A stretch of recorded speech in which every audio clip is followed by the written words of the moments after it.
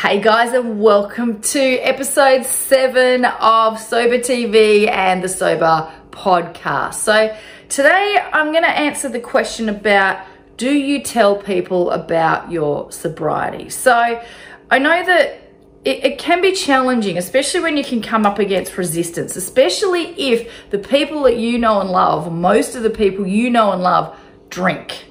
And so it can feel like such a big deal to make this grand announcement, which can bring up a lot of anxiety and a lot of fear, because you feel like once you say it, once it's out there, then it needs to happen. But what if you looked at it in a different way? What if you looked at it like, well, first of all, this is my journey. This is my life. This is my choice, my health, my finances, my relationships. This is the choice I'm making for myself. Because the key here, and it's really important, is to sell it to yourself first before you even try to sell it to anyone else. Now, in saying that, it is important to have a good support network. Like, that's one of the key things. You can do it alone. I did it alone, but I also have the tools in my tool belt that I can help you with to do that. But it's also awesome to have a really good, solid community of people around you. Now, that can be someone you trust. And if you feel like you're going to come up against any doubt, all you need to say is, I really want to do this. All I'm asking is for your support. And then leave it at that. And so if you feel better telling a couple of people so that they've got your back, so in social situations, you know, they can back you up in those situations, then you feel supported. And it's huge. Like, it is huge. People say, you know, you don't need anyone's opinion or validation and da-da-da-da, but it's a load of crap. Like, we're social creatures, and other people's approval and validation are some of our biggest drivers. I mean, they say that most people are more scared of speaking in public than they are of death, really. And so a lot of it comes down to that need for validation and approval. And you can do that in a healthy way. You can also do it in a very unhealthy way. And if you think about your drinking, think about, I am doing that in a very unhealthy way. Like, the need for validation and approval is keeping me stuck in this drinking cycle. Like, I'm so scared of stepping outside of that because of what people will say, or feeling socially outcast, or like a social leper, or being antagonized, or conflict, or whatever things could happen over here. And so we stay stuck in this drinking cycle. And so when you've got a couple of people who've got their metaphorical hand out to pull you up, then it's going to be a lot easier. So community is so important. And if you haven't joined the Sober Tribe group on Facebook, then I highly recommend you do, because then you start building that support system of people who are like-minded, going through a very similar journey to you. But then there's also those people in your immediate family, friends circle, that if you pick the right people to support you, then you're going to do a lot better. And there are going to be some people that will tear you down, give you a hard time. So there's always going to be these people that love you, but they test you because they want you to fail so that they feel a little bit better about their own drinking, of course, right? So 3 things that you can do.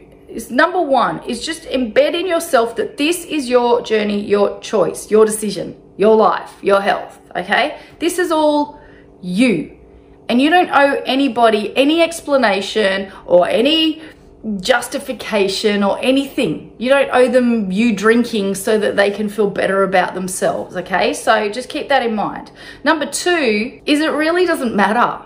At the end of the day, it doesn't matter who you tell. Like, I found that if I made that grandiose claim, I'm quitting drinking, and then there was all this pressure that I now have put on myself to do that, which created a lot more anxiety, and I'd fall back in the cycle. It's like when we go on these big health kicks.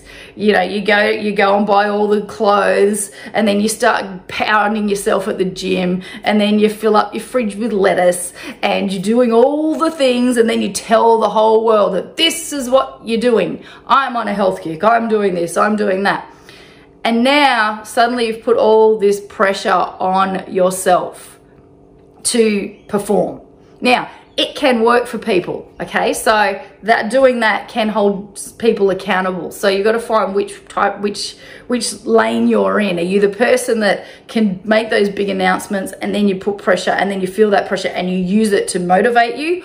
Or are you that person that makes these big grandiose claims and then you fall down 2 weeks later? Okay, so if you are in this camp, I highly recommend you just keep it to yourself and maybe a couple of close people. That way there's no pressure from the external world and you don't feel silly if you falter, okay? Because this is a journey. This is a path that you're choosing to be on and a transition in your life. And so if you're adding other people's pressure and comments and negativity or whatever to it, then that can chip away at you. So figure out which camp you're in and then either do it because you know that it's going to motivate you to actually front up and do it, or don't. And the other one is, it's really important to sell it to yourself. That's more important than anything. You don't have to sell it to anybody else. You've got to sell it to yourself, because then that changes your energy. When you become so strong in your convictions, and like some of my closest friends were the ones that were challenging me on it, and usually it is. But I had to be firm and I had to be quite assertive with people and quite emphatic about this is what I'm doing.